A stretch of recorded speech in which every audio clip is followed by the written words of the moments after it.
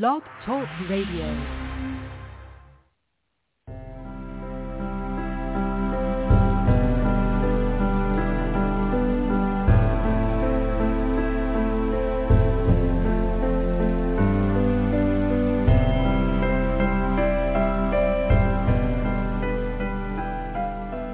Welcome to Nightlight. Step away from the mainstream and gather around as we enlighten the world and our realities and travel this cosmic journey we call life. Join us as we share with you and provide that beacon that can guide us all to a better way. Explore with us as we examine a metaphysical montage of spiritual insights, covering everything from the mundane to the magical, UFOs to unicorns, and everything in between. This is a time of awakening, of sharing and evolving, of spreading our wings and soaring on the cosmic breath of creation.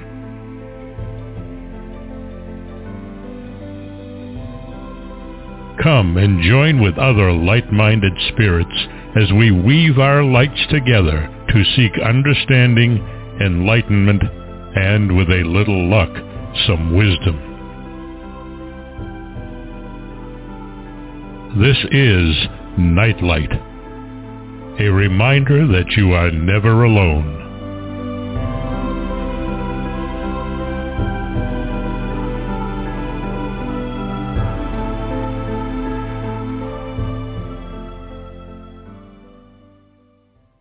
Welcome to another episode of Nightlight. Tonight is the start of our 6-year collaboration. So, looking forward to, 5 years has been fantastic, and looking forward to next year. We have a fascinating show for this anniversary show. I'd like to do a preface for tonight's show.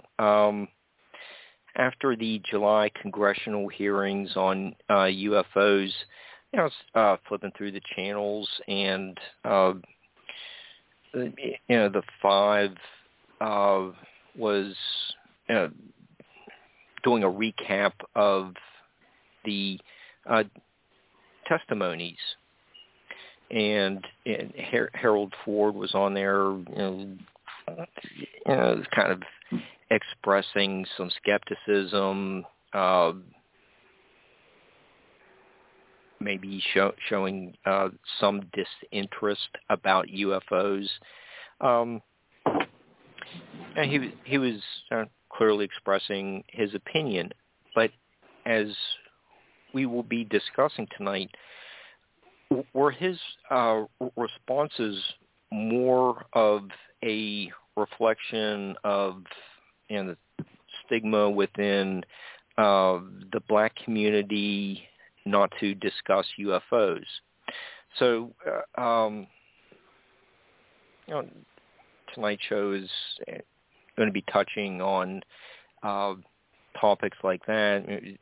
Might get into a little bit of the last month's congressional hearings, and to do that, we have RODERICK MARTIN from Ancient Aliens and the Why the Big Secret podcast, and he is spearheading the Black Project. We have Ramona Scott, my partner in crime for a few projects and intergalactically renowned as a podcaster as well. Samuel Chong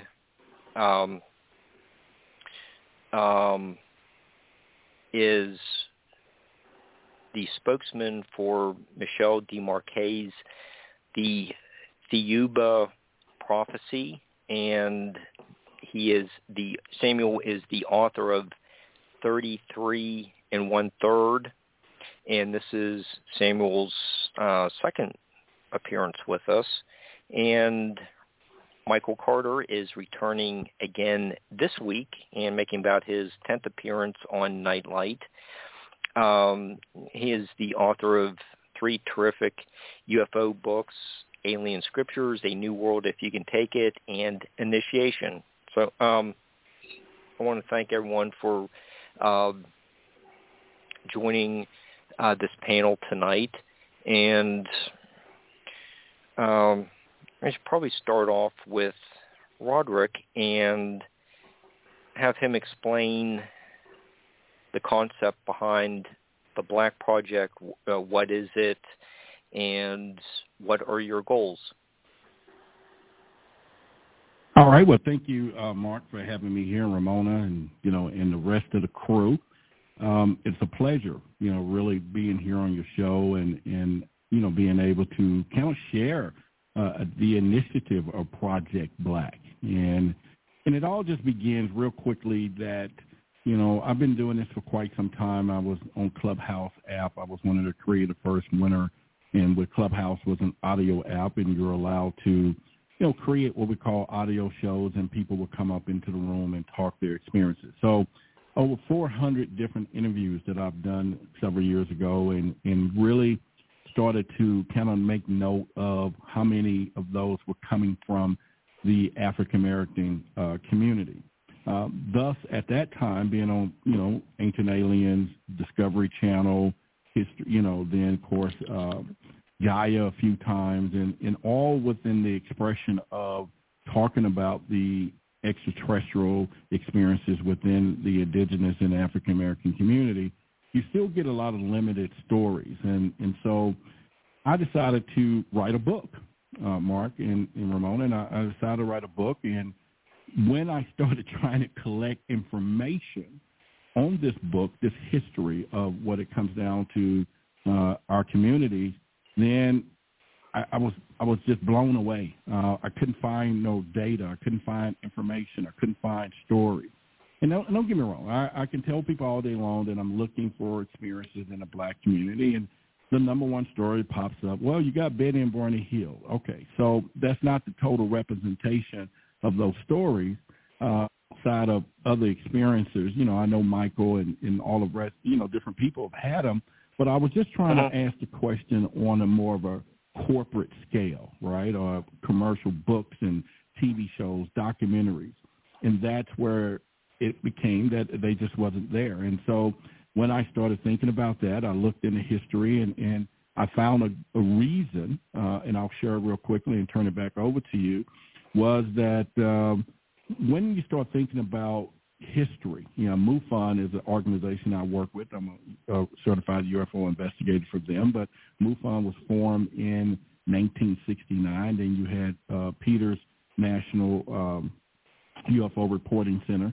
and that was about the only two. But if you go back into the 1920s, 1930s, 40s, 50s, when we had, racial segregation, systemic racism, all of these things, the only place that a person of color who probably would have reported UFO would have been the local sheriff department. Now, I can ask this question to your audience, to anyone. What person of color during that time would have went to the local sheriff department and said, hey, I saw a UFO, I'm not crazy, and then already know. And don't get me wrong, if you wasn't African-American, a person of color, they was treating you crazy about a UFO encounter. So imagine that kind of level. So that was a deer in the headlights that, hey, wait a minute, you got a whole history of area that those stories are not reported. They're disproportionately represented. And when you have a situation like that, when you are trying to get the facts, what are we truly missing in stories and other encounters that could have connected the dots when we have a whole segment of population that, number one, that wouldn't have talked about it because there were just so many social implications. And when you get into today, then it's just not going to happen because there's other things to deal with. So there, hence Project Black, which stands for an acronym of the Black League of Alien Contact Knowledge.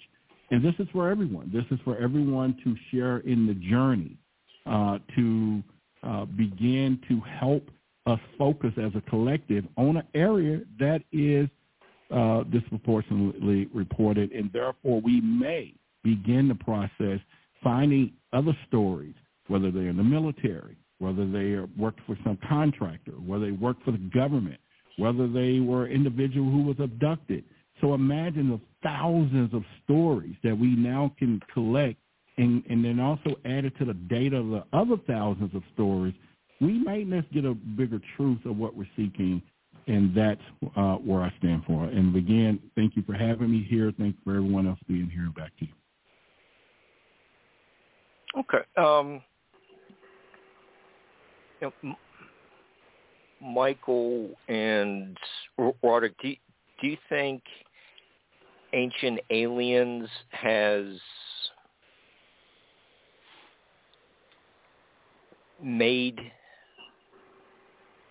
it more acceptable for people to come forward, to talk about their stories, reported to all the MUFON state chapters? Do you feel that your multiple appearances have brought about change since I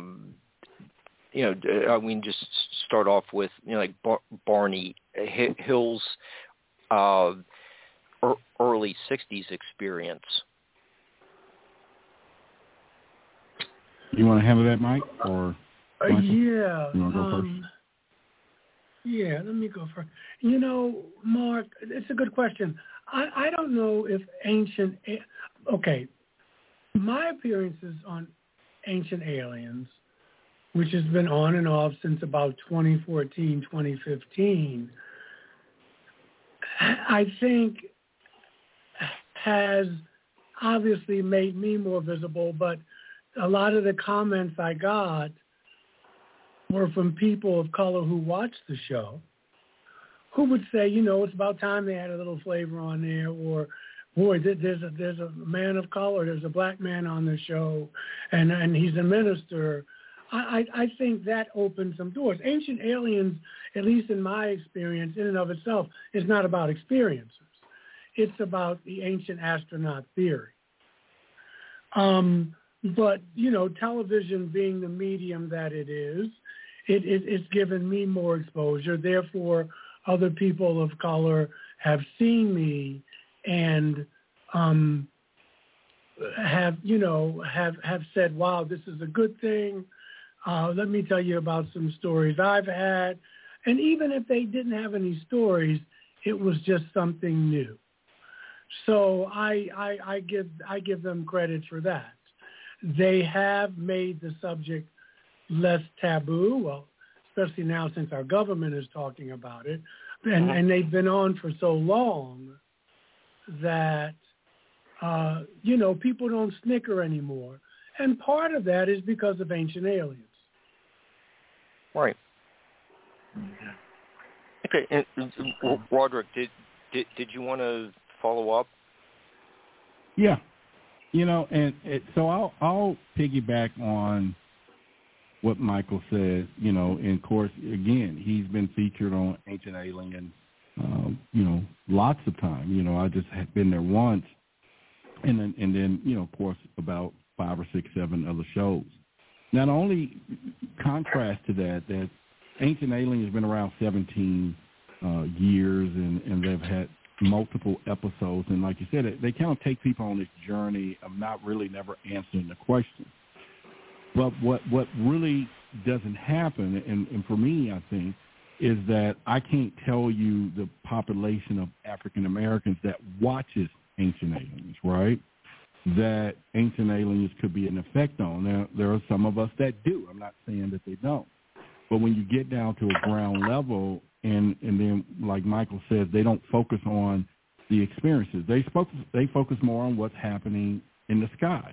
I think that we should focus on what's happening people on the ground. And once we started going in that direction, this is when the breakoff happens. And like I said, it's not that, and don't get me wrong, I'm not saying that we don't hear these stories because there's racist people. No, it's just that there's things that were in place that wouldn't probably have given a voice to African Americans who probably have been receiving experiences and different things. So therefore, it's a void. It's a huge void. So if you think about documentaries, go in there. Go find, and I challenge your audience to make comments to this if they can. Tell me 5 stories. Give me more, and then let's exclude Betty and Barney Hill that you've heard from these different perspectives. Although, like I said before, we were on the same. You got to know when you hear the Navy story with David Fravor and the boats and airplanes. There had to be, African and Black people on the same ship that was in the military. When Robert Salas talks about the Malmstrom Air Force Base when they came and turned off the nuclear weapons, there was African Americans in that army on that base at the same time. And what I'm saying is a different perspective of different connectivity could mean a lot more information for us. And so I wouldn't give Ancient Aliens to say that they have opened up the Pandora's box. Now, by them having Michael and myself on and Billy Carson, giving them a little more diversity of people to talk to. But I don't think they have delved into to say, okay, we're going to go down into this mystery of a population that, we don't have no stories from. And what if we did? What if there was some other type of context? What if there was some things that someone got some downloads that answer some more star constellations? Or what if there was just, what if is the biggest challenge of this? All right. And okay, let me bring Samuel and Ramona, and maybe start with Ramona. Ramona, when you talk to people and or doing your conferences, get-togethers, are you finding that people are, your friends might be whispering a little bit more frequently about it, or are they becoming just more vocal about what they may have witnessed or experienced? Well, I've been trying to see if there has been a difference, but it's still a little quiet. And as I was sitting here listening, I thought, maybe part of the reason they don't, now they will speak freely of otherworldly experiences, rather than put the label of UFO on it. And I think that is their way of coping, because they're more open about, seeing spirits or something in the woods or whatever like that than they would to say, I think I saw a UFO or a flying saucer. I saw something. They'd rather have something that's more, I don't know what the word would be. Tangible? Like, yes, because, everybody talks about ghosts and this and that, but we don't, as a community, talk about visitations from someone from outer space. And I think partly is because of their religious upbringing, and in the church, most brought up in the church in some form or fashion. And so they tend to label these experiences as seeing something that is more on the sinister, evil side, if that makes sense to you. I don't know. What do you think, Michael? I think, I know Roderick and I talk about this.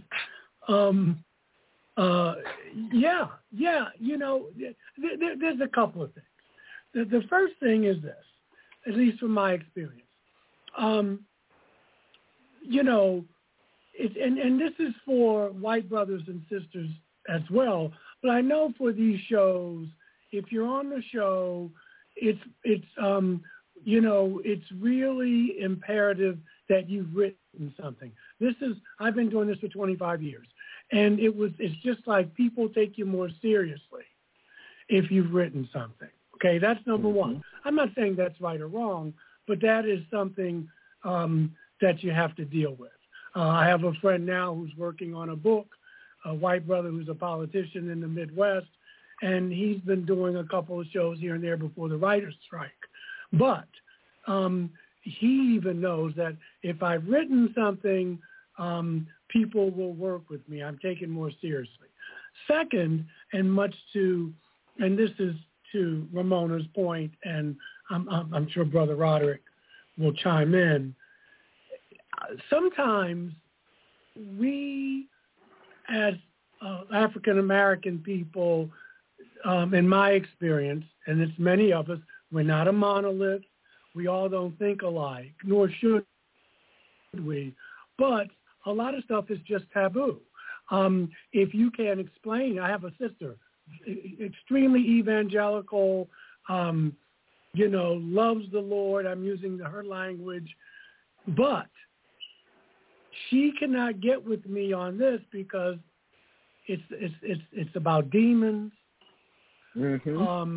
It's about, it reminds me from that line from Shakespeare, it doesn't matter how much evidence you give her. She says, well, Satan can appear as an angel of light. Right. It's like there's nothing you can say. It reminds me of the quote from Shakespeare. Hamlet says, the spirit I've seen, maybe the devil and the devil have power to assume a pleasing shape. And so we've kind of put ourselves in this box. Or if you do talk about it, it's like, well, that's what white folks talk about. What you talking about? It's like it's like your blackness is somehow challenged because you've kind of gone over into this kind of taboo zone. But I think a lot of it is religiously based. That if I don't understand it, and white brothers and sisters have this too. Don't get me wrong. I'm here in the South. I'm in the Bible Belt. I'm in Billy Graham country. And so it goes there, but you still have some offsetting things where there's a great part of the population of the dominant culture who is open to it. This is the success of these shows like Ancient Aliens. But for African Americans, it's a stigma. And who wants to go up against that? Who wants to challenge all of that? Centuries of church history and what have you. Exactly. And I think that keeps us. Hey, Michael, can I jump in? Michael, yes. Hi. Can I jump in? Just I can offer you only my perspective of this, and you're right. With the radio show that I do, you have to have written something, but of course, the author's ethnicity is not on the books. But I have people on the show that have written something, and usually because if you've written something, you have something to talk about and can fill 2 hours. So I think you're absolutely right, though. I have turned a blind eye to individuals because I don't know what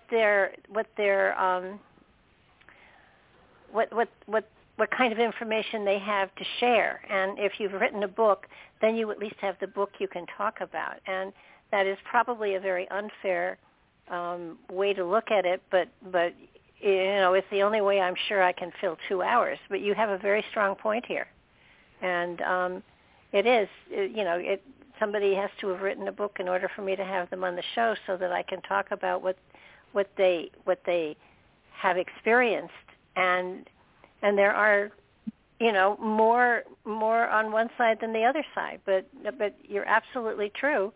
It's true. I don't think color comes into it, but it does. And it's a shame because it shouldn't. So that's my 3 cents. And not only that, but it's not something has a whole, let's see, because I'm almost 70. all right? Uh-huh. And I was very much interested in esoterical things, so I read a lot of non-mainstream books more so than the mainstream. And so I was aware of certain things, and I stepped outside of the box. And then you look at another section of people that don't do that. And so it's like with anything, if they experience something, they can only identify it with something that they know of. And back in the 60s and 70s, I mean, you know, sci-fi was starting to become big, and that brought a more universal awareness of things. In the Black community, there is more of a spiritual type thing going on, where even back through before slavery and in the continent, as well as Native Americans, working with spirits and things like that was common among the people before the influx of Christianity. So you would come across more stories and more people who are willing to tell you about weird beings. Like, take, for instance, my mom, who's raised by a Pentecostal preacher. Now, my mom, what I know now is that as she was growing up, she could see into the other dimension. And she didn't know that. I didn't know that when she would tell us, you know, the stories. But she could see the people that no one else could see. And they were like giants. Now, they could have been aliens, for all we know. And so she never was very vocal about it. But, you know, in the church, in the community, you know, people were aware of things like that, especially around Louisiana, because a lot of weird stuff was happening down there. Mm-hmm. And it was something that they could put a name on it. And then with my experience, even with my knowledge of all the UFO sightings throughout the millennia, it was hard for me to believe, but I knew that that's what it was, but it still freaked me out that I didn't want to tell anybody. Okay. Until, go ahead. It's just that it's a stigma that you don't, because it's hard for you to wrap around, you know. It's almost like reading the book of Ezekiel. How many people, will focus on Ezekiel in the Bible? And that's basically about an encounter. Mm-hmm. They go right past it because it's just too much. Yeah. It really is pretty weird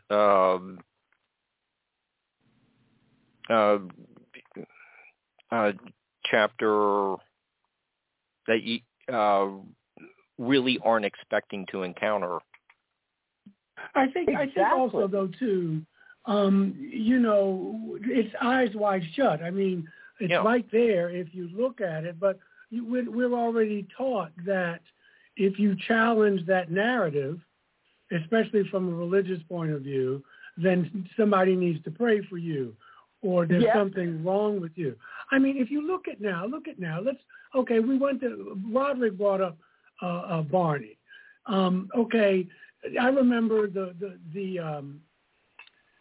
TV show V. Now, they did a remake of it, and Brother Morris Chestnut played this reptilian who is a man of color. It was interesting. It was never explained. He, he's an extraterrestrial. He's a reptilian, but he decides to take on the body of a black man. But that was never talked about. You know what I mean? The rest of the cast was predominantly white, but they were white actors who were playing reptilians. Then you go to Brother from Another Planet, Joe Morton, okay, who comes here. He crash lands. He's from another planet. He lands in Harlem. John Sayles did the movie. It did okay at the box office. It's kind of like a cult classic. Now we look at Brother Chiwetel Ejiofor, who just finished doing, was a wonderful job, The Man Who Fell to Earth. He did not play the David Bowie character. Bill Nye did. And he is the protagonist. Chiwetel is the protagonist. The three main principal stars of the show were people of color, and then Bill Nye. But those are three I can name off the top of my head. But that's only three. And, okay, right. So for the first time, you see people of color playing extraterrestrials. This is 2023. Yeah. And, when you're on social media or when you look, now it's changing. I got to give it that. But when you look at these shows, when you look at the people who are doing these conferences, it is predominantly white male. Okay? And it's just, we don't have, I'm not going to say it's done intentionally, but we talk about raising consciousness and changing consciousness. Now, I am seeing more women, white women, but I am seeing some sisters in there or women of color. But even today, if you go on Facebook, if you look at these, there's a conference here, there's a conference here, it's predominantly white male. And so, as Roderick was saying, because intentionally or not is really not the issue. But when are we going to be willing to listen to someone else's story? Native American folks have been talking about climate change and the earth changes that are coming since they've been on the planet. Al Gore, I love Al Gore, but people were talking about this way before Al Gore. And so this is what I'm saying. It's just part of the American consciousness. And what we're saying is, and what Roderick is doing, and Barbara said it, this is a very important show because we're trying to say that other people's stories need to be included. I just watched the 761st African American Tank Battalion liberated, fought with Patton, under Patton, liberated some concentration camps. You didn't see them in Private Ryan. Right. You didn't see them. Morgan Freeman produced this, and he said, this is part of American history. Why do I have to fill in the gaps? Yes. This is why I think Roderick's Black Project is so important, is to really to bring out the voices of the minorities here in the U.S. and also in the world in this field. Because, I'm Chinese, I'm Samuel Chong, I'm Chinese. And, in China, where I come from, a lot of people just portray that the UFO disclosures to have been made by people of the white males. And there hasn't been any kind of like African-American figure in China that's really prominent in this field at all. But on the other hand, the book, Field of Prophecy, is a bestseller in China. And according to the book, the blacks and the yellows, the blacks and the yellows came to Earth first, way before the Caucasians, way before the ancestors of the Polynesians, and way before the Jewish people. And so I think this is why we really need to work together. And this is why I'm so interested in becoming involved in the Black Project, in bringing out information to the people in China and Taiwan, so that they can be more aware of the people from different perspectives. And also, because of the popularity of the book, Field of Prophecy, I think this is a very good opportunity to bring out voices of people of color to people in Asia. And I think it's also important to realize that all men, all humankind created equal. So when God created every one of us, it inserted a tiny portion of itself to each one of us. It doesn't really matter if they're black or Asian or yellow or Caucasian or white or kind of green color or blue color person. It really doesn't matter. You're all created by this one creator. And we are all part of God, and God is part of us as well. So we need to work together and bring harmony to this world. And I think, especially given the fact that in the past, in ancient civilizations, the blacks and the yellows collaborated and created a very harmonious world. And I think we can also do that in the modern times as well, to raise people's consciousness and also to create a more kind of knowledge, more harmonious world, and to make example for the rest of the world. And if you really look at the people in Africa and also people in Latin America, they seem to be living a more spiritual life than the modern industrial world like Europe and North, like in the United States. I think it also goes back to the meaning of life is to live a more spiritual life and not to be so focused and brought down the materialistic aspects of life, because we cannot take away the material wealth when we die, but what we can take away is the spiritual lessons that we learn in each of our lifetimes. So I think it's important for us to all work together, and I really appreciate Roderick's initiative in what he's doing for the Black Project.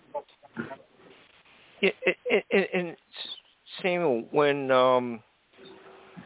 Michael was talking a few minutes ago, he's given the examples of some may see ETs as shape-shifting demons, and Ramona brought up regional folklore around in Louisiana, maybe New Orleans comes to mind. You've recently traveled to Japan and also been researching the concept that Jesus was buried in Japan. So what do some of the Japanese colleagues say about their experiences? Are they or Japanese or Asian cultures more open to discussing the UFO phenomenon? Yes, the Japanese colleagues are really open to discussing the UFO phenomenon. And in the book, The UFO Prophecy, it talks about there's a tomb of Jesus in Shingo Village, Japan. And when I did some research on that aspect, I find that the people in the village have unique customs that are very different from the nearby villages. But the concept of Jesus and Christ is really very different for the people who are unfamiliar with the book, because according to the book, Jesus was indeed born out of Virgin Mary, and he was born from the embryo implanted by the ETs, the Theobans, who really wanted to fulfill the prophecy and to let the people know that something extraordinary was going to be born that way. Because he was born out of an embryo, he had to pass, his astral body had to pass through what the ancient Nagas call the river of oblivion, forgetting all the knowledge to perform miracles. So that young Jesus, even though he was highly spiritual and knowledgeable, having a very in-depth conversation with the people of the temple, he couldn't perform miracles. he traveled to India. So this is why some people say Jesus went to India and traveled to China and died in Japan. So there's a tomb of Jesus in Japan. But Christ, on the other hand, is another figure, another being, and whose purpose is just to show people that there's life after death, by having himself to be crucified on the cross and resurrected 3 days after. And he was able to perform miracles because he remembered everything, and he was kind of like an E.T. who took on the body made by the humans to be like the appearance of Jesus, so that he was able to perform miracles so that his teachings could be believed by the people at that time.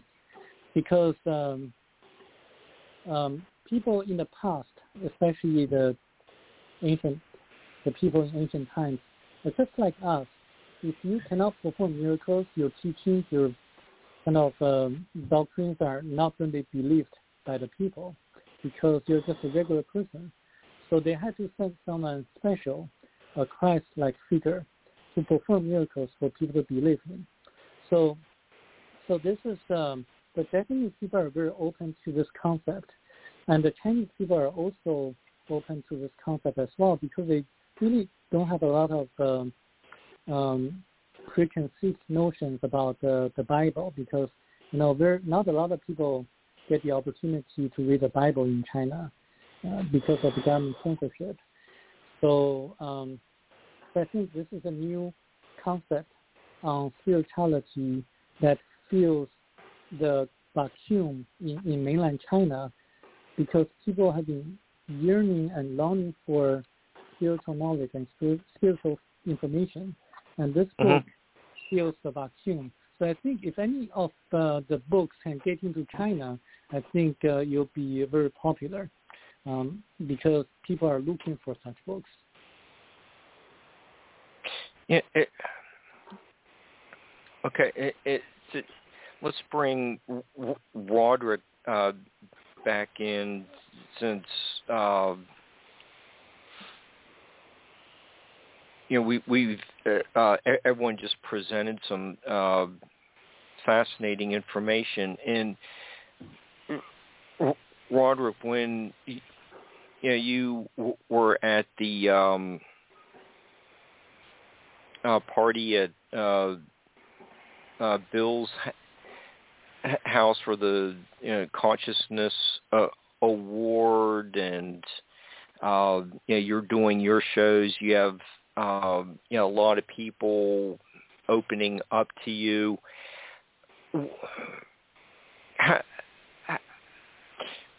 What is it about you? And we can probably say the same about Michael. Is all everyone on the panel, really has a way about them that lets people express, these unique stories. But Roderick, what is it about the way you present your information that people want to call into Why the Big Secret and discuss their story with you? And that's a great question. And I think that what I try to do, for starters, is to provide people with enough information that they can read, things that they can see, hear, to awaken the possibility or the curiosity to the possibility that we're not alone in the universe. I start there. I also start with the, energy or consciousness or the frequency to let people know that, unlike most people who are not going to go on the journey with you with your story, I use the terminology I believe you believe, and so if someone's sharing their information, and they ask me, Roderick, do you believe me? And I'm going to tell them, I believe you believe what has happened to you, and therefore that's enough for me to go on a journey with you. That's all. But I try to employ what I call infotainment, because this subject is so serious all the time, and people are just, they just freak out about it in some cases. So I bring in infotainment. I like to give them the information, but also a little humor. We can talk about it. We can laugh about it. We can laugh about what happened to you, because and then once we get them to understand it's not just you, then we do that. But I try to, first give people just the first simple implications of what we're talking about, especially when it comes down to the biblical side that Samuel and Michael eloquently talked about, and that is, hey, go to Genesis chapter 1, verse 26 or whatever, and the scripture says, let's make man in our image. Because people always say, well, what do the aliens look like? That's, well, what if we look like them? But everyone knows your kid can go to school and write a sentence and says, our family had dinner tonight. That means plural. That means that there was more than one person sitting at the table. And when Genesis says, let's make man in our image, in the likenesses of ourselves, that's somebody's talking. A group of folks are saying this, or 2, 3, 4. So that I tell them that, but I don't try to go in hard to say, okay, this is the, whatever. You just think about it, ponder on it, and then hopefully that opens the curiosity. Now, another part of this that Michael was saying that, we got fact and fictions, right? We have, a lot of these TV shows and TV movies, this is scripted. They're writing this stuff up. And it's helping us to get curious about things. But on the flip side of, like you said, where's these true stories? Where, the people that are coming forward that have real encounters. And so I tried to give a little history lesson. I tell people that, and some people may say, what does it matter? Go, okay, if you heard of the Red Tails story of the fighter group in World War II and how heroic they were. And most people in the African-American community can resonate with that story, the Tuskegee Airmen. They're like, yeah. And then I flip them and say, okay, well, one of those guys stayed on, and he stayed in the Air Force for 35 years. This is one of the original guys who painted his tail red. His name is Colonel Friend. He's passed away now. He died, I think, 96 years old. But this guy, in 1958 and 1963, he's African-American, ran the U.S. Air Force Project Blue Book, right? This is one of the most infamous stories, the bedrock stories that we've heard. There's been books, television shows. There have been hundreds of articles, Professor Hynek, this and that.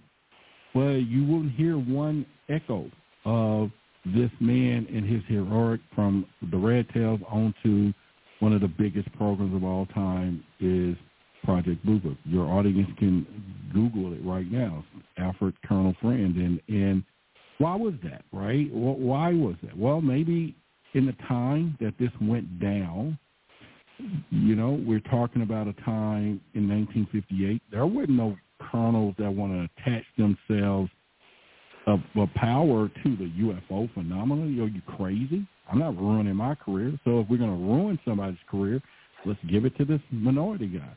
And then, okay, I can say that was it. But then right after him was Quintanilla. He's Hispanic. You ain't heard that, right?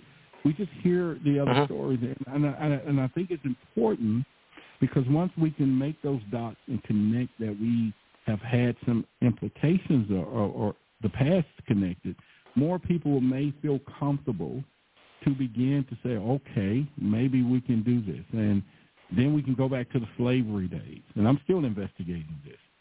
But, all the books, Michael will tell you, when we think about the ancient civilization, they call UFOs or UAPs chariots because they didn't have a name for them. They didn't name them UFOs.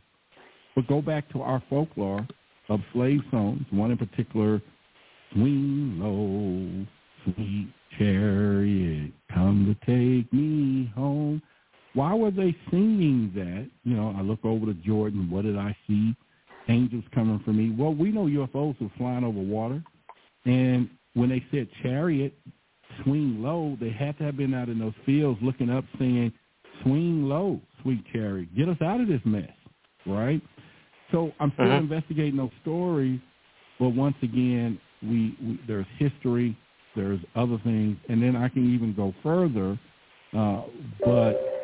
So real quickly, and I'll pass it back, is so I take what Michael says, you know, where we're trying to go here. I listened to Samuel, and he's correct with people being open for it. And it's not a racial color thing. This is information search. We're trying to get more stories. What if we done had half of the stories or a quarter of those stories not being told, and within there is layered some truth that we can connect dots that everybody's still looking for. And the same audience is going to want to hear them. It's got no color to it. We're talking about extraterrestrials. We're talking about contact. We're talking about spiritual. So if you then take it back to, like he said, and I'll land this plane, or I'm going to call it a UFO. I'm going to land a UFO here, is that it is a spiritual thing. It's a taboo subject in our community. It has to, and people can't go with this thing. It's just too much, and it's too much emotional because people don't want to be ridiculed. You know, I know people that'll tell their spouses where the dead bodies are buried before they tell them about their UFO encounter. That's how powerful this thing is. And so I just want to create a place to start the conversation, get people comfortable where other people are sharing, and then ultimately, because I truly believe that our young folks today are religiously and emotionally bankrupt, and they're lost. They're wandering. They think they're crazy, and they think that they're having these dreams and these connections, and nobody will believe them, but they're not crazy. And I want to make sure they know that a lot of people are having those experiences at night and being contacted. You can talk about it. You're not crazy. Exactly.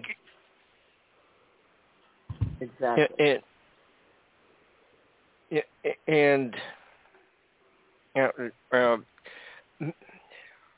Okay, I have one question, and maybe Ramona could follow up with my statement. But Roderick was just talking about UFOs might be taboo in the community, but UFO documentation did start in Egypt, and have it in many other Mediterranean and Middle Eastern countries.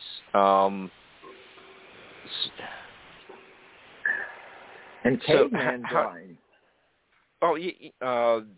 It shows up there too. But I just wanted to work in where the documentation, Moses following the pillar of fire at night through the Sinai Peninsula, throughout the Middle East for 40 years. A lot of this stuff was cited and documented in and around Africa. How do we bring it back to it? It's taboo to talk about it now, but African communities were the first, were one of the first to document it. But it's also been documented around the world since, like deep antiquity, like Ramona said with the Lascaux cave paintings from 30,000 years ago. Michael, is that something for you to answer? I'm not. Well, here's or what Roderick. That's a lot of questions. That's a lot of questions. I think the African culture and these other cultures go back. You forget that this United States is the newest thing on the block. And so these other cultures, Africa, China, Japan, South America, all of these are old, ancient civilizations. And this was commonplace. You can tell by all the antiquities that we see in the structures, et cetera, et cetera. This was commonplace.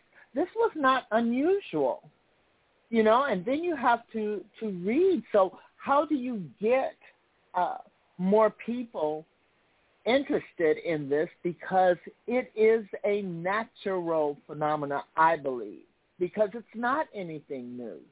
It's new to this civilization, but it's not new to the ancient civilizations, and they've proven that.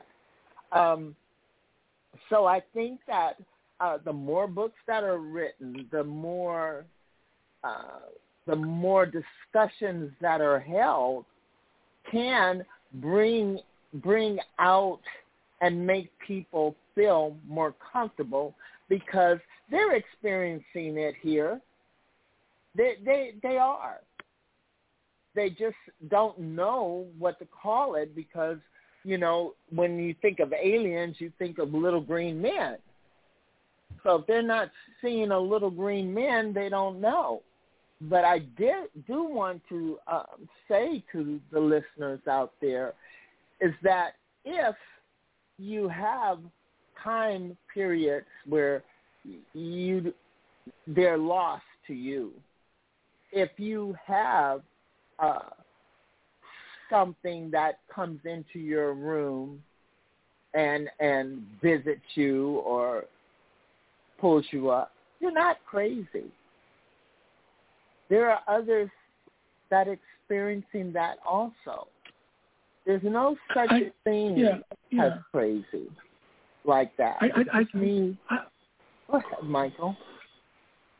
No, I was going to. No, absolutely. Absolutely with you, Ramona. I was thinking about.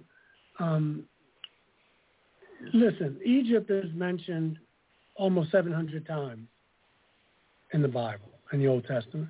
In the New Testament, 25 times. So you see right there the influence in that part of the world. There's back then there was no such thing as the Middle East. That's a pretty modern concept. You still have Egyptians.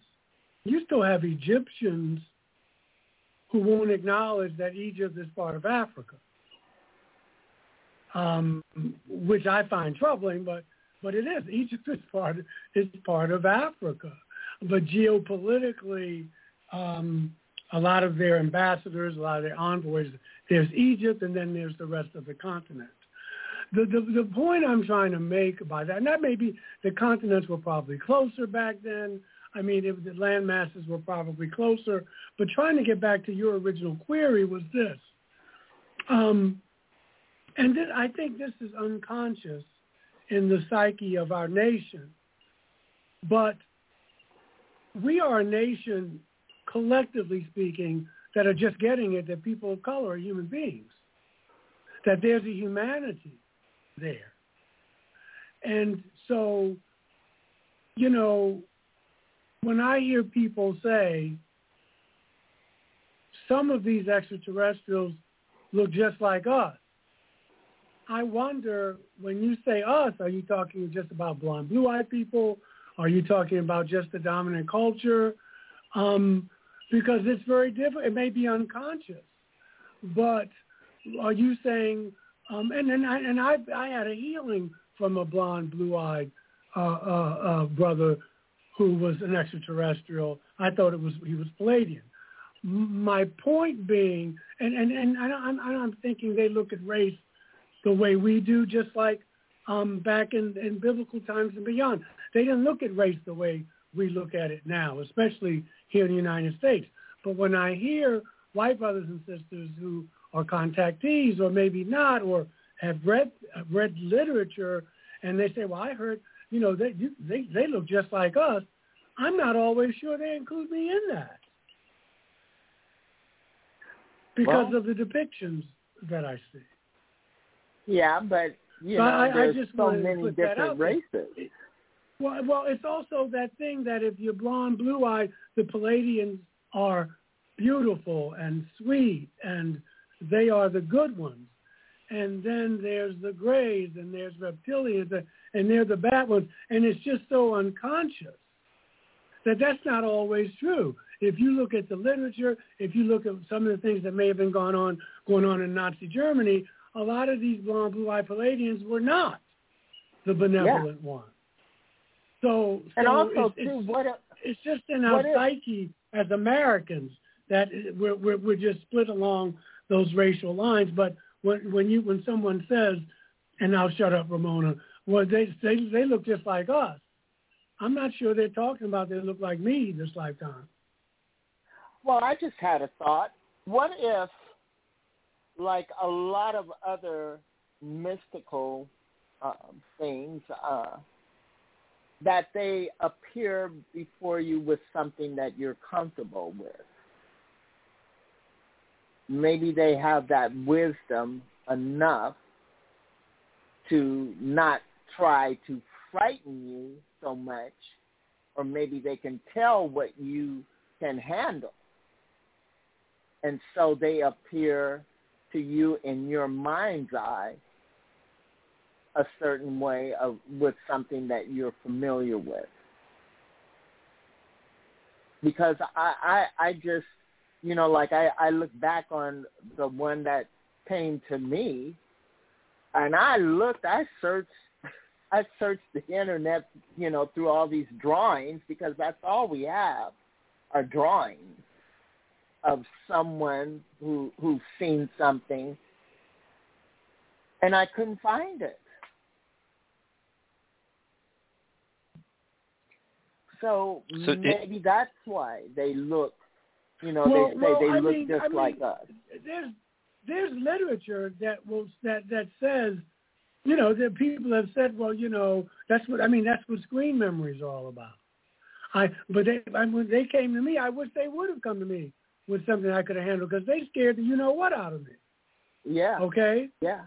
But again, it's not like I'm trying to give people an out, but I'm just saying that in America, we are such a racialized society,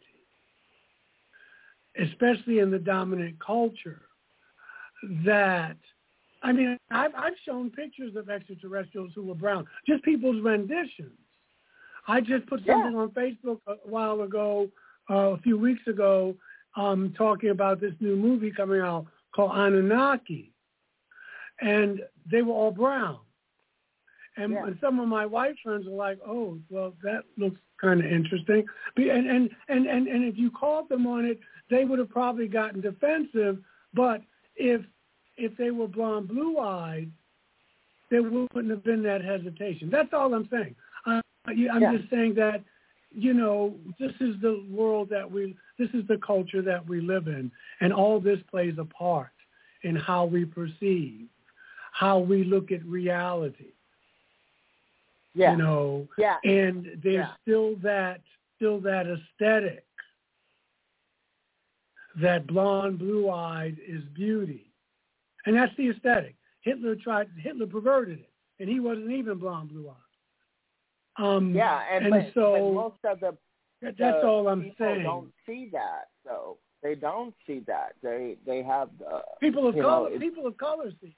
People of color see it.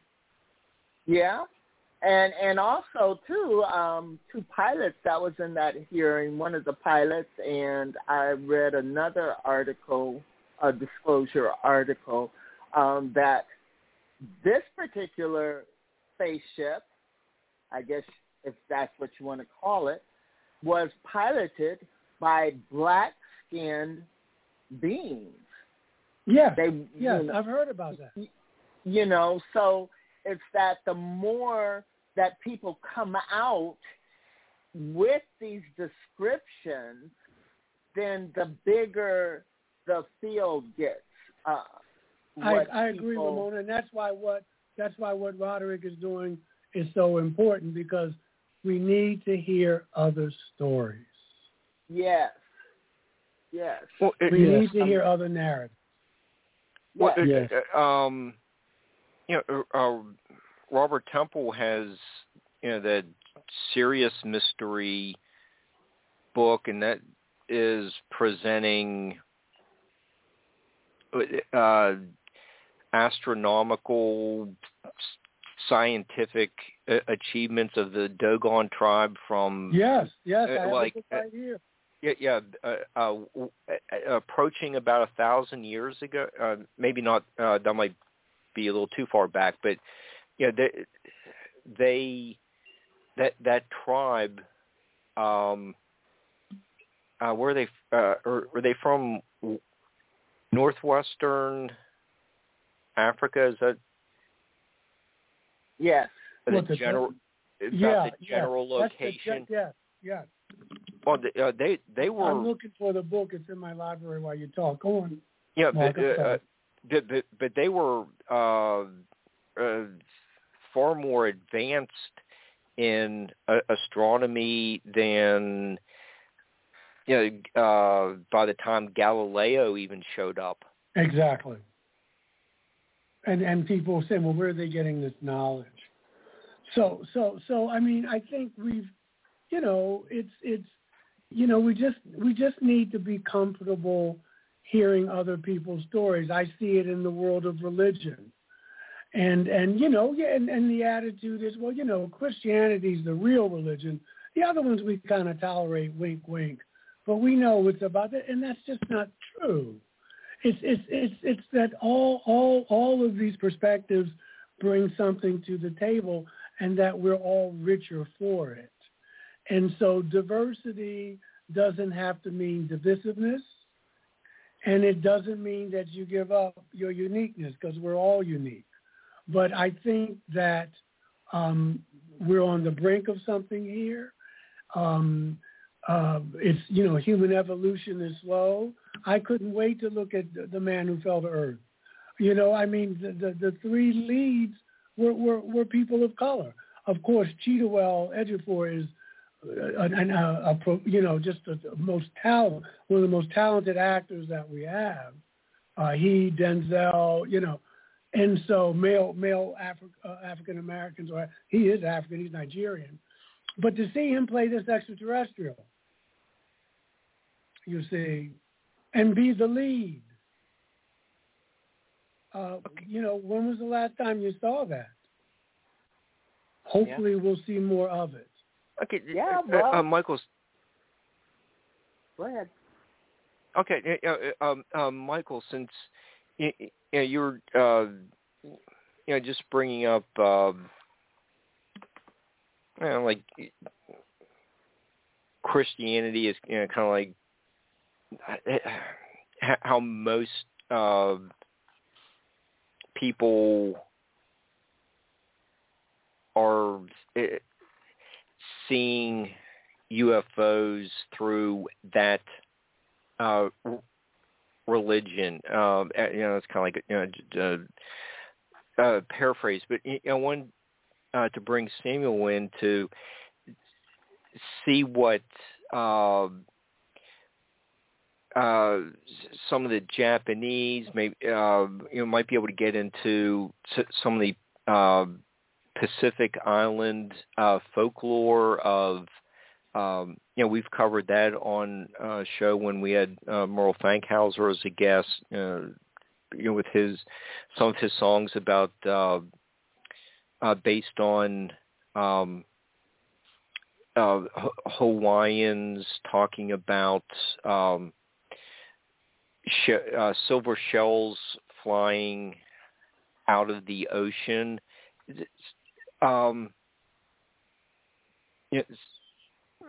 Samuel,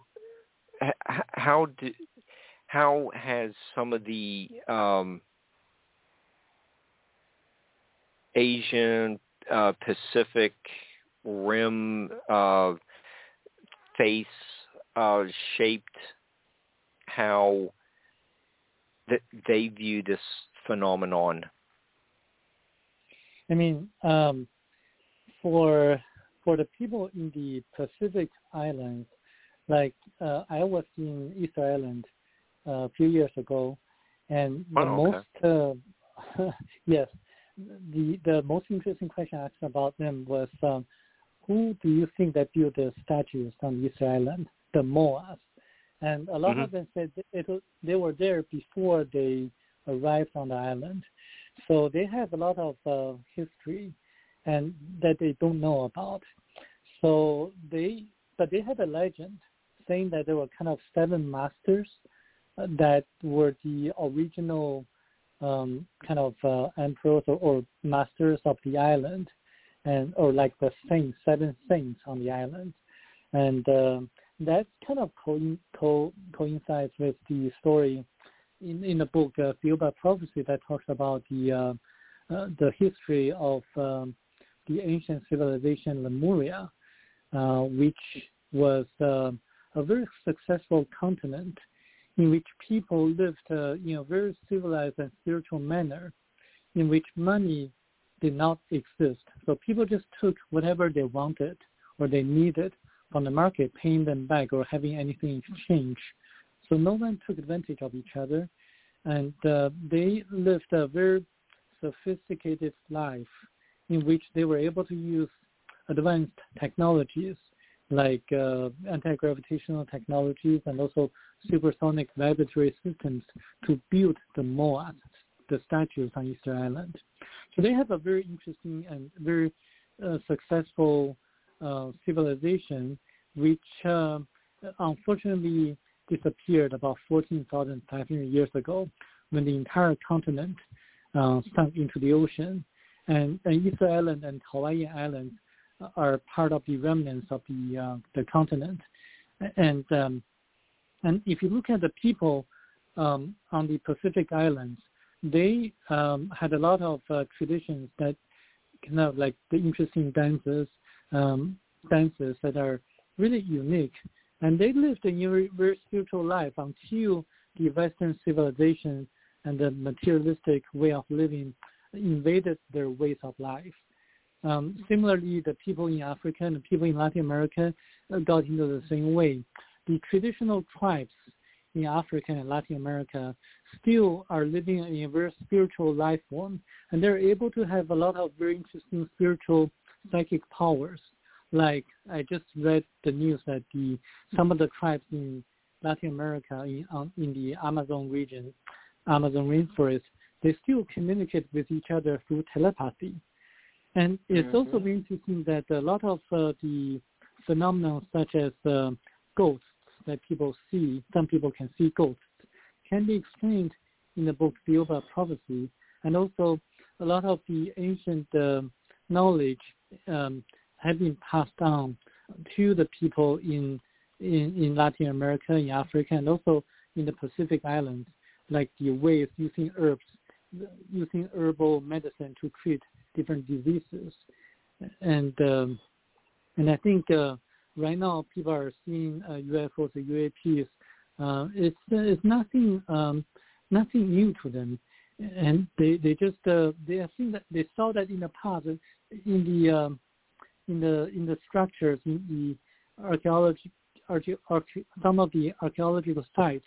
You can still see the drawings of spacemen and with flying saucers. So I don't think it's something new to them. And I think they can connect that very, very easily to their traditional cultures. Okay. How about Buddhism or some of the traditional faiths of Japan? Well, the Japanese people, they believe in a unique form of Buddhism. And the people in Taiwan, they believe in the Buddhism from India. And the people in China, they say they believe in Buddhism, but they worship money, so they don't really believe in the Buddhism that had been passed to Taiwan or Japan. So people just pray for good money, so it's not really Buddhism. So I think, but more and more the younger generations are starting to wake up. So they are able to see that all religions all come to one, which is how to live a more spiritual life. But in Buddhism, it teaches people how to live in a very spiritual life by not worrying about money, by not worrying about all the complicated relationships and the politics and things like that. And also, and people start to realize that if you really look at the Bible, it's the teaching of the Christ that people should follow, not like the organized religion, what we call the Christianity, or certainly not the Catholic religion, the Pope, that we should follow. Is the teachings of Christ that we should follow. How to love one another, how to love ourselves, and how to pray to God, and how to be connected to God, and the source of the creation. And people are starting to see that we should live more harmoniously and to really take care of our environment, and also to realize what's really going on behind the scenes. Who really create the wars? Who really create the religious conflicts? And who really create the racial segregation or conflicts? Is it really the people? No, it's not the people. I love my black brothers and Caucasian brothers and white brothers, but who really are dividing the nation, dividing the different races? Like, I've been doing a lot of research on this aspect. It's the concept of conquer and divide that's really doing the things that we have been seeing so far in the last few years. It's not the people, it's not the mass, it's the power, it's a small group of people who's trying to benefit and profit themselves by creating such conflicts. If people have the knowledge to know what's really going on behind everything, then we can do something together. And all the people in the world, regardless of the race, regardless of the skin color, we can unite and really work together and to really bring the consciousness of the people to a level in which we can have a strike. Remember that the rich people, the wealthy, the small group of people, they rely on us to profit themselves. If we stop working for them, if we have a strike using nonviolent resistance, such as just like what Dr. Martin Luther King preached or suggested, nonviolent resistance, we can rise up against tyranny and to really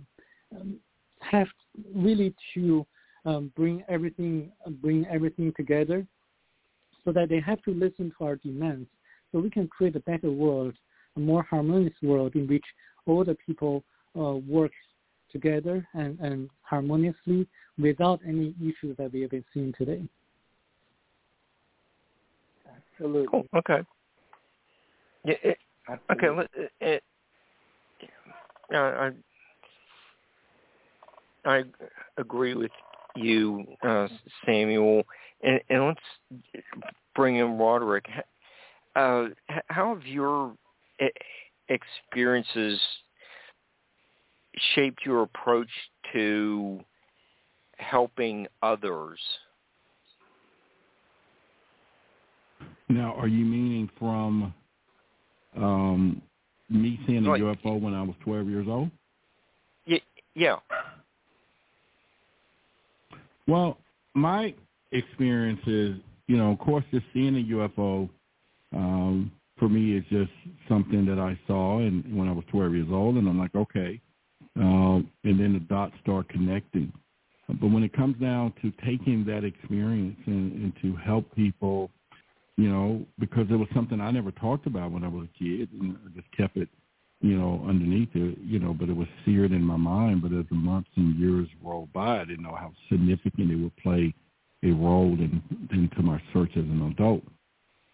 But knowing how I looked at it or perceived it, in fact, growing up in a house, you know, where my mom, we're just not going to talk about these things.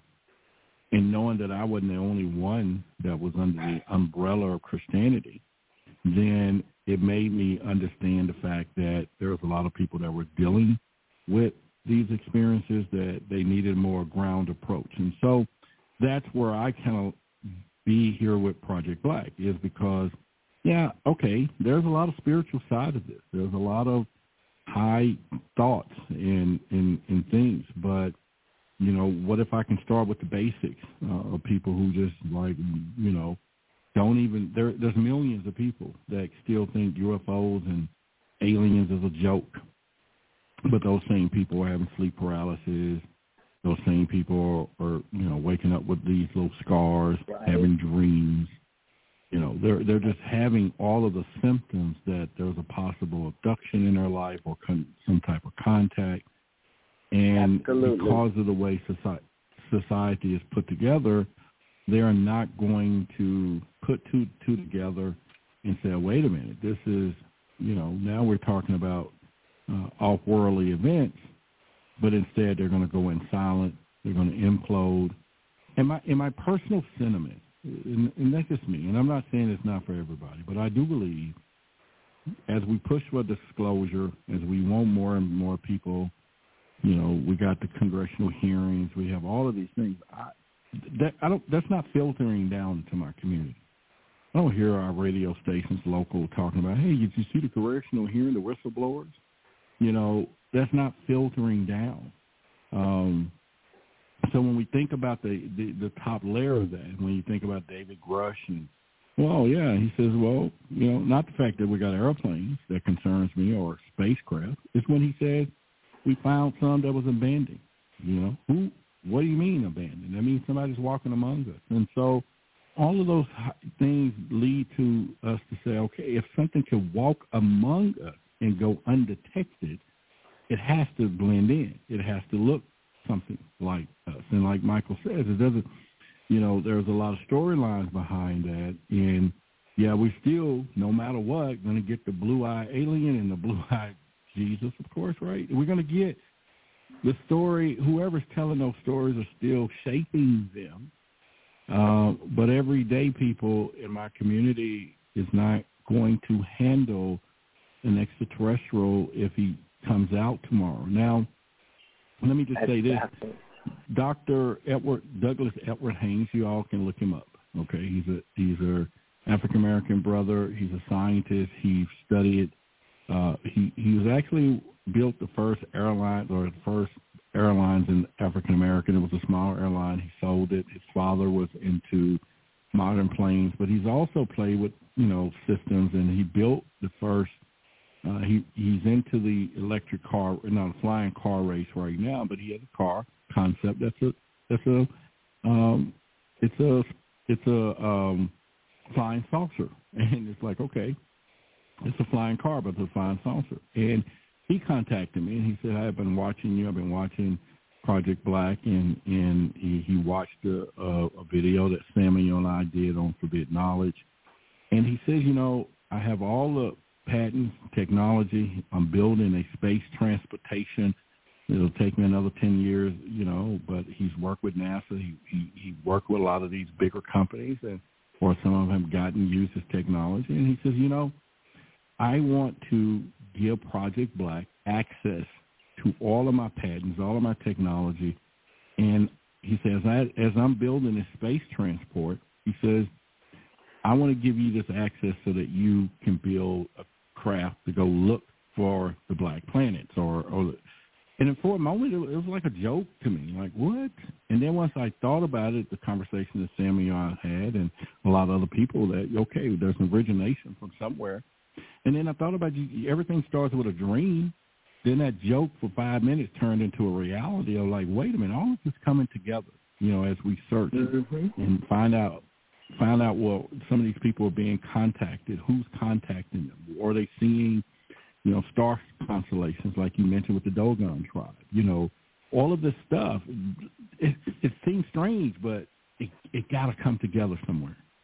And it got to start meaning that either messages have been sent and they've been ignored, cut off, changed, or we just go beyond where we are today in our minds and begin to know that there's some higher things at work. We know this, and let's go explore it together. So we're going to talk about all of that.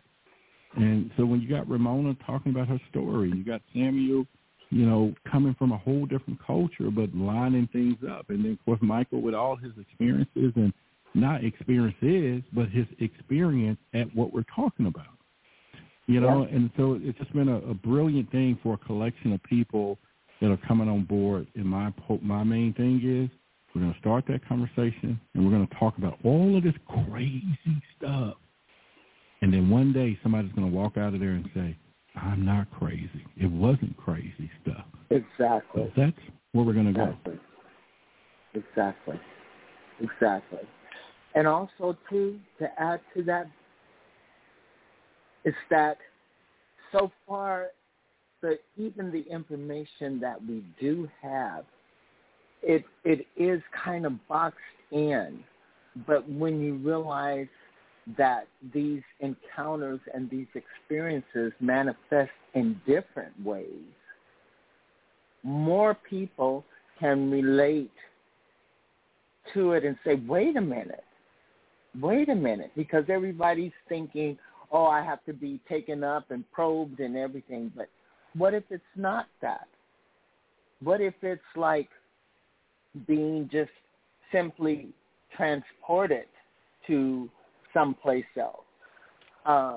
What if it's like having a problem and then having the answer downloaded to you that you wouldn't ordinarily know, or either find the solution to, but bam, there it is. I mean, it's so imperative that we widen the scope, widen it, and get as many people talking about it. And the first thing that has to be done is the government has to quit lying to us, lying to the people. And I think once they stop lying and tell the truth, then it'll be like a floodgate opening up. I mean, also we can start working to have a grassroots movement just to educate the mass, the people, and to have a revolutionary kind of movement so that the people can learn that the government is lying and intentionally deceiving us, and so that the people, the general public, will have the knowledge to distinguish the lies of the government and also the truth that we have been trying to bring out. And I think back to Roderick's point, I think it's very important that all the people on Earth that work together, utilizing the resources that we can put up together. For example, in terms of technologies, if we have certain technologies that can benefit the people on Earth, then we can utilize the manufacturing talents in Taiwan or China or even Japan just to produce certain devices that can really bring out the free energy devices so that people don't have to rely on the petroleum or gasoline. So I think there are a lot of things that we can collaborate and cooperate together. It has to be international. It has to bring all the races of people together. And we are all brothers. We're all created by God. And we should work together and to bring the messages out that people can have the knowledge and to join us and to participate in our movement.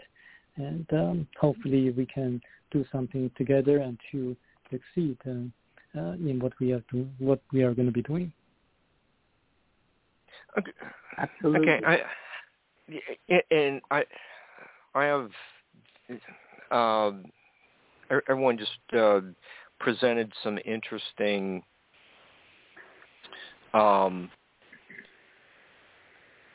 phrases that maybe we can say we can link them together, but Roderick used the term like trying to process all this crazy stuff, and Ramona said widen the scope, and Samuel was talking about a call for an educated citizenship, and all of that would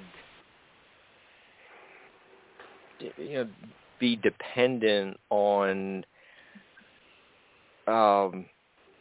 the appearance of a mentor that Michael writes about in Initiation. So, Michael, how do we get,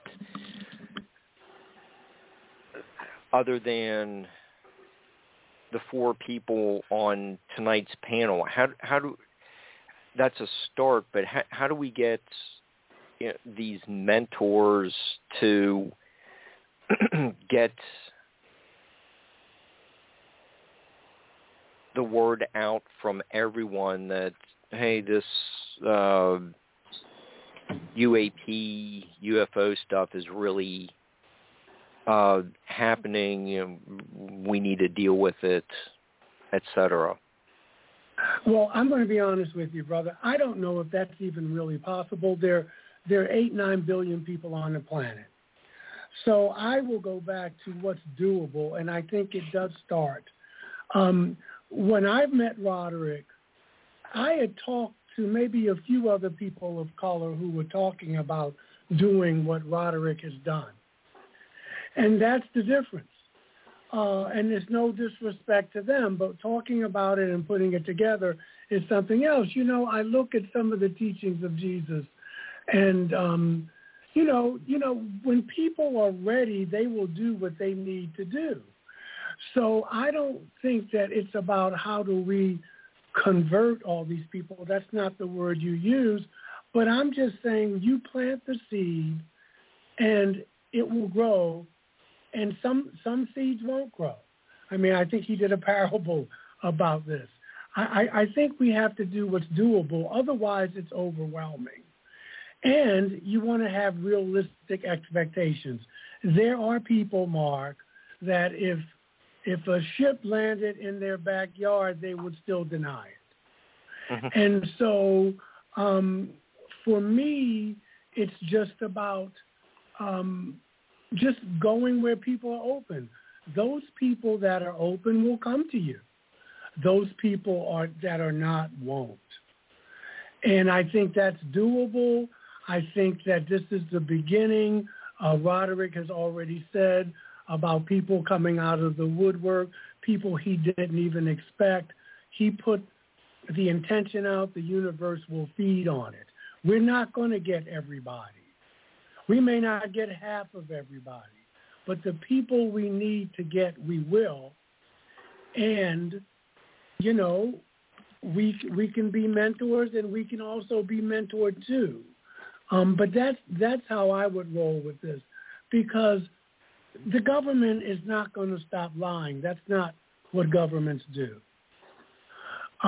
Even now, with all that Brother Grush is talking about and what have you, we still have this stone wall going on. But you can't put the genie back in the bottle. We're already in disclosure. But if you're waiting for the government or for a president to come out and say, ladies and gentlemen, my fellow Americans, there's something else, that's a fool's errand. That's not going to happen. That's not going to happen. What may happen is, what's happening is what's really going on now. You've got some people who want disclosure in high places. You got some people who don't. And so we just have to face that fact. And luckily there are people like Grush and Greer and other people who are working to make this happen.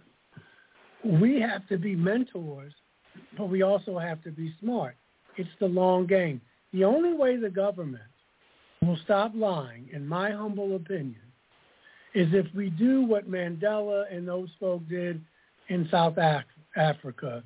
If we say there's going to be amnesty, if we have a Truth and Reconciliation Committee, and that there are people who were murdered, people who were in the wrong place at the wrong time, people who had lost their lives, driven to suicide, et cetera, et cetera, et cetera.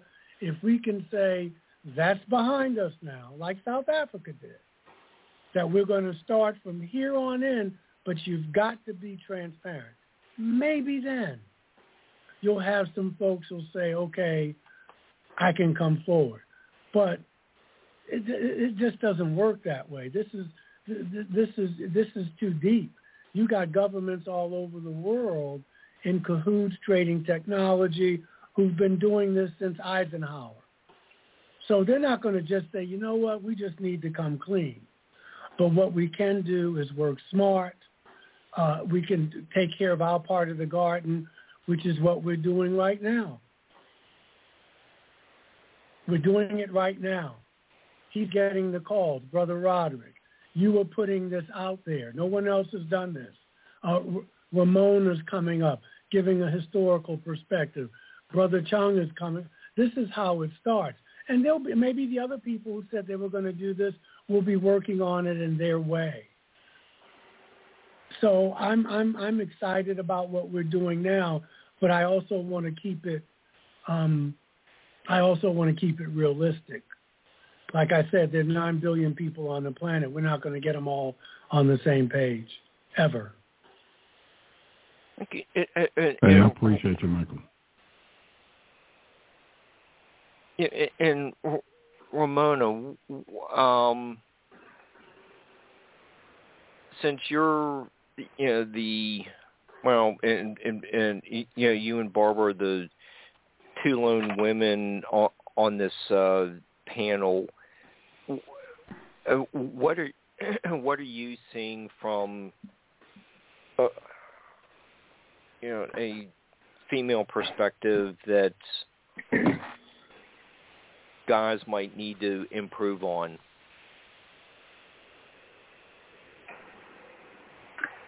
And it would be just any guy, not just anyone on tonight's panel, but what's a perspective that you would recommend to improve communications? Well, that's a hard question. I think about that all the time. I feel that there's a need to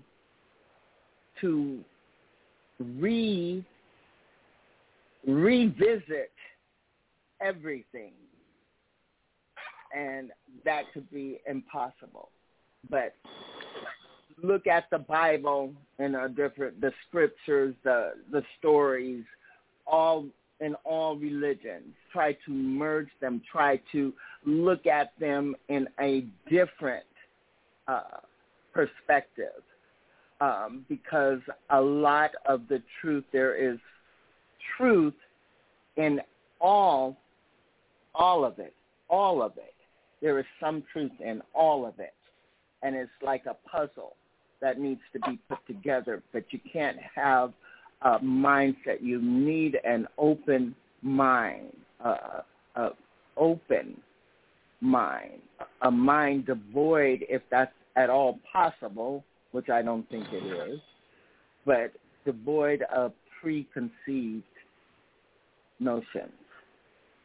And therein will lie the answer. I read as much as possible, especially now, because I'm just feeling this pressure,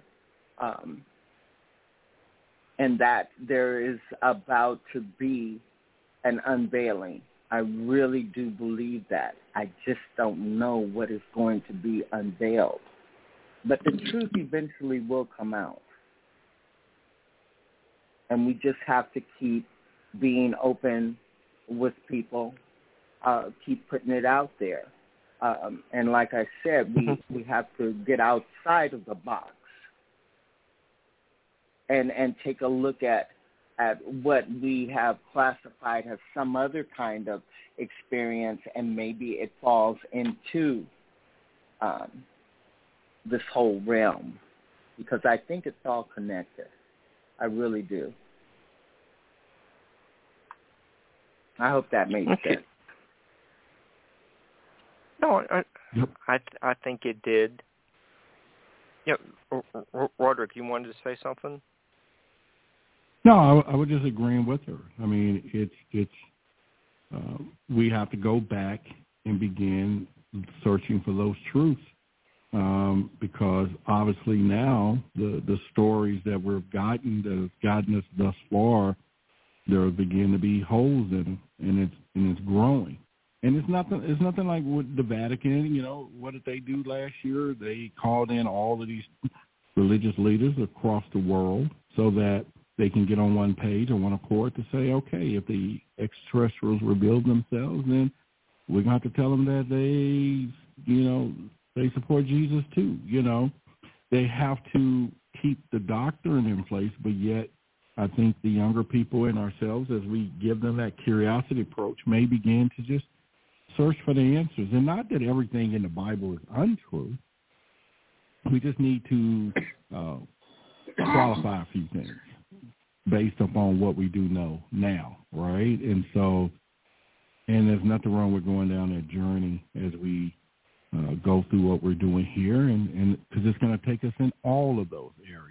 It's going to open up all of those stories, and it's going to take people in a place that they're not going to comprehend. It's going to make them go home and question the narrative to the person who taught them the things that don't make sense. Yeah. And so it's going to be a big deal. But don't let it yet just pop up on us in a extraterrestrial show up tomorrow and say, oh, by the way, here's the stories. I know our community will be just flat out nuts. Yeah. Yeah. So at this point, now I'm also concerned about the future of the youth, because we're moving into what I call a space economy. All right, we got space tourism. We have all of these different things, and we got a faction of our population and our culture that will tell their youth today, it is nothing out there. Don't look up to the stars. God says everything is here, here, here. But that 20 years from now, that particular young kid is going to be working in space tourism.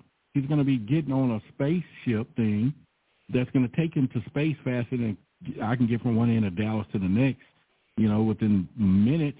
And then he's going to be looking out the window, and he's going to be sitting there, and he's going to see something fly by, wave, and don't look like us. And he's going to be freaked out, while there's going to be some other ones sitting there laughing like, oh, there he is, only because his parents, his surroundings won't allow his mind to expand to the curiosity that there's more out there than what he's been taught. So that's going to be a problem, all right? We got like Michael said, everybody wants disclosure. Do we really want disclosure? I was on a plane to Miami last month, and it had a lot of turbulence. But could you imagine us getting off the plane, and they handed me a brochure and said, by the way, because you want disclosure, that it was a UAP that passed by. Oh, it cut off our instrument panels, but don't worry. The ninja skills of the pilots, we didn't crash. But is that disclosure you want? You know what I'm saying? Or do you want to look down and your neighbor's grass is growing, and you call a homeowners, and then they give you a report because you want disclosure that he's been abducted, and that's about the third one in your neighborhood, but we got to tell you? You know what I'm saying? Do you want that type of disclosure? So I don't know what we really want, but what I do know is we got to at least start those conversations. And I'd like to say for those that don't want to look outside the explanations that have been preached to them using the scriptures that I think it's in Corinthians, but there's something that says something like, for by him all things in heaven and on earth were created, things visible and invisible, whether they are kings, lords, rulers, or powers, et cetera, et cetera. The verses that they skip over, perhaps you should pay more attention to those and find out what is it trying to tell you. Because if it says visible and invisible, that is letting you know that there are things that are not as clear and black and white. So in order to have if you have an experience, if you want to understand the UFO interest, it does not mean that you're going against God, but that you're going deeper into God, unquote. So you're not hell-bound. You can still question, and there are other things. You just have to be ready to find it out. Seek and ye shall find. Knock and it shall be open. Ask and it shall be given. There's a lot in that.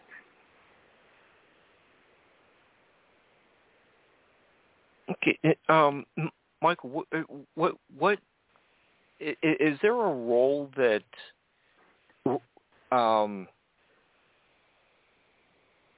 regression could play in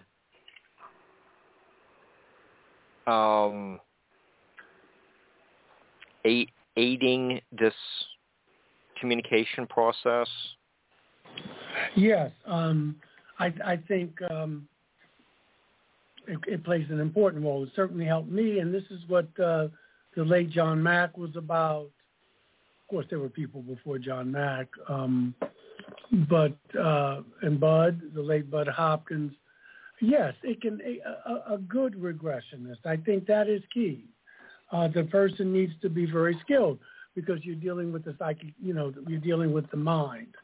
But a skilled regressionist, I think, can lead you on the way to healing, to help you accept what has happened to you, whether you consider it a positive experience or not.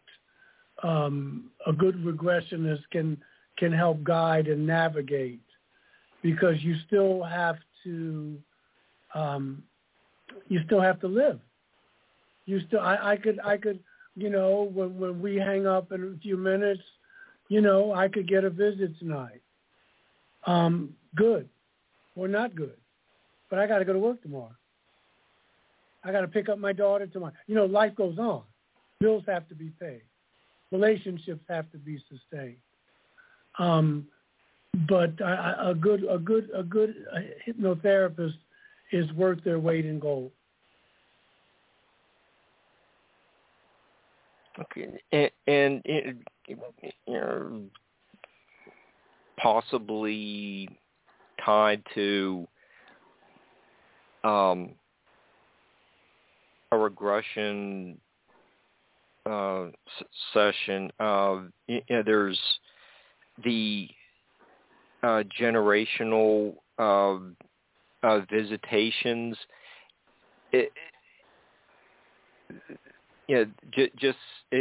If that is really happening, then there are a lot more minority people being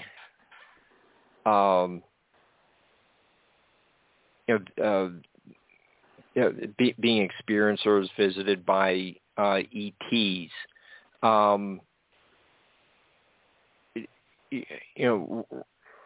Roderick or Samuel, or when you talk with people at conferences, are they discussing generational contact? Yes, you really cannot imagine how many people in China are kind of in their subconscious mind interested in this topic. It's just that in their daily life they have to earn money, they have to work, and they have to deal with the so-called professionals, that they hide their true subconscious mind to the extent that they don't really explore this publicly. But privately, if you tell them that, oh, I see that there's an explanation about ghosts, and they would be interested because a lot of Chinese people, they have seen ghosts before. And I think it's important to really to utilize and to bring our resources together and to help each other out, especially across different communities. For example, I can refer like a lot of Chinese podcasts to all of you, and so that you can have exposure in the Chinese communities, and also vice versa, and people in China and Japan can know more about the experiences of the African American communities, and also the people in Africa as well. So I think it goes both ways, that we need to unite and to work together and to collaborate, to bring our resources together. And I also agree with Michael, what he said, some seeds will grow and some will not. But we have to try. We have to try so hard in this lifetime so that when we pass on, when we reveal how we did in this lifetime, there will be no regret because we tried hard. And I think it's our life journey and life purpose is to wake people up and to bring the consciousness levels up to another level. Okay. Makes sense. How about you, Roderick? I think that in our community, we probably don't hear and probably never at this point a generational stories of this, because like I said, nobody talks about it. It's a taboo subject. But I know it exists, and I know that people can connect the dots, especially when it comes down to, bloodline or Rh negative blood, things to explore, So I agree with, not so much agree, but I understand what Samuel was talking about, but like I said, when it gets down toward here, that is another part of the search, There's a lot of people that's in a transition that were, in the early ages of World War II wars and, out on plantations or just whatever. And I need those stories. We need those stories before they go. We hope that this mission or initiative would get someone to go to their grandmother and ask the question, before time expires in this time. Hey, grandmother, did you ever see your child? Yeah, or just whatever. Because we don't have that. There's nothing being passed down. There's nothing being told. There's nothing being archived. There's no, stories. Yeah, your daddy is an alien. We don't know. But yet those stories exist, and maybe I'm just saying it from a, elementary level.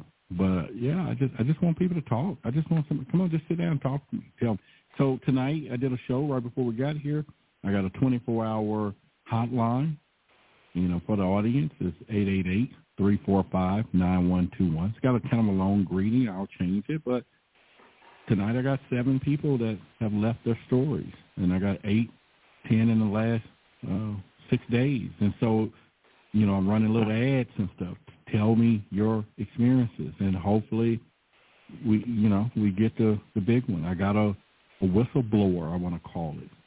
This gentleman was he worked for a government contractor when he was 20 years old. He's 68 now, and he still cries about his experience because he still can't fathom what he saw. But he was in in Antarctica, worked for a private contractor. He gave me their name. He gave me all of the, the company, the whole 9 yards, and he talked about what he saw and what they were doing and who they was working with. But yet today, like I said, so he's willing to come forward. There's another gentleman who was the first person of color that was on the Nimitz, that's ready to talk. So I'm gathering, but still not enough. And my goal is to one day have an event, get Michael Flown in here and Ramona, all these people where we can get on stage and then other people tell their stories. And now we can help them with what they cry about at night, because a lot of them still do. Hopefully that answered where you were going. But. No, you did, Roderick. Then it was a powerful story. We have like 4 to 5 minutes left. Maybe everyone could,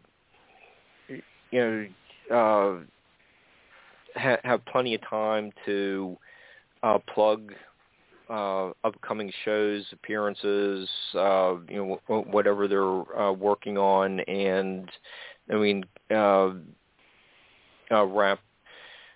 wrap up the evening. So where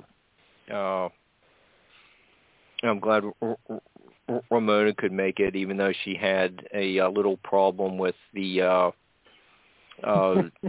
horse at Toys R Us this morning, but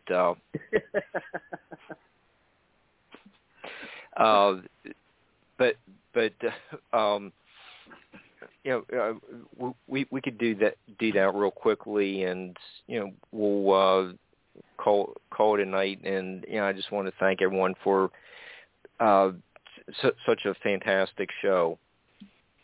So, Roderick, do you want to start off with all the stuff you're doing? Yeah, sure.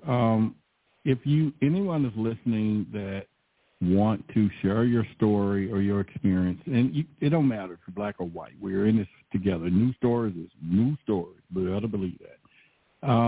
You can go to whythebigsecret.com. There is a contact form, or it'll lead you to a contact form. If you want to volunteer, maybe you want to help us. And like I said, I don't have a mission of everything, but just know that you're in the arsenal. You can go to Why the Big Secret, hit the contact form, fill in your name, your telephone number, and I will call you. But in the meantime, I have a book that's coming out in a couple of months that's going to really tell some stories about where we are. It's called The Unspeakable Truth. That'll be ready in a few months. I have a couple of documentaries that's going to come out. Got a couple of big TV projects that's in the making. And so all of this is leading us down this road. And so once again, the hotline, 888-345-9121. And so, Mark, I just want to thank you for allowing us to come together, all of us as a collective on this platform tonight, and really begin the process, because all it takes is one conversation at a time, and we just started at a time. And so I appreciate it. And subscribe to the YouTube channel, Why the Big Secret, on YouTube, Roderick Martin. Okay. Roderick, I'm just really very fortunate that you and the rest of the panel were here tonight. Okay, Ramona, how about you? Have any conferences? No, I'm working on a book. The book title is By Any Other Name, and it is a book of my experiences throughout my life, and hopefully it will spark something in someone to let them know that they're not alone. Okay. Samuel and Michael, we have about a minute left, so both of you can take 30 seconds, and then we'll have to wrap it up. Okay. I'm going to be back in Michigan in a couple weeks. I better take a jacket. because it's already in the 40s at night there. It's at Lake Houghton, Michigan. It's the Michigan UFO Con. I'm working on a book of sermons that I hope to have out by Christmas, and I want to thank you and Barbara and all the guests for just making this a special night for me. Okay. Samuel? Yes, I'm still trying to promote the book, The About Prophecy, and helping people to raise their consciousness levels and to have knowledge and how to resolve and how to respond to the challenges in their lifetime, in their lives. So any suggestions or opportunities, please let me know. And you can search my name on Google and find information about me. All right. Well, thanks again, everyone. And I'm very appreciative. And we'll see everyone. Thanks Sunday for Barbara and Solaris. Talk to you later. Yes.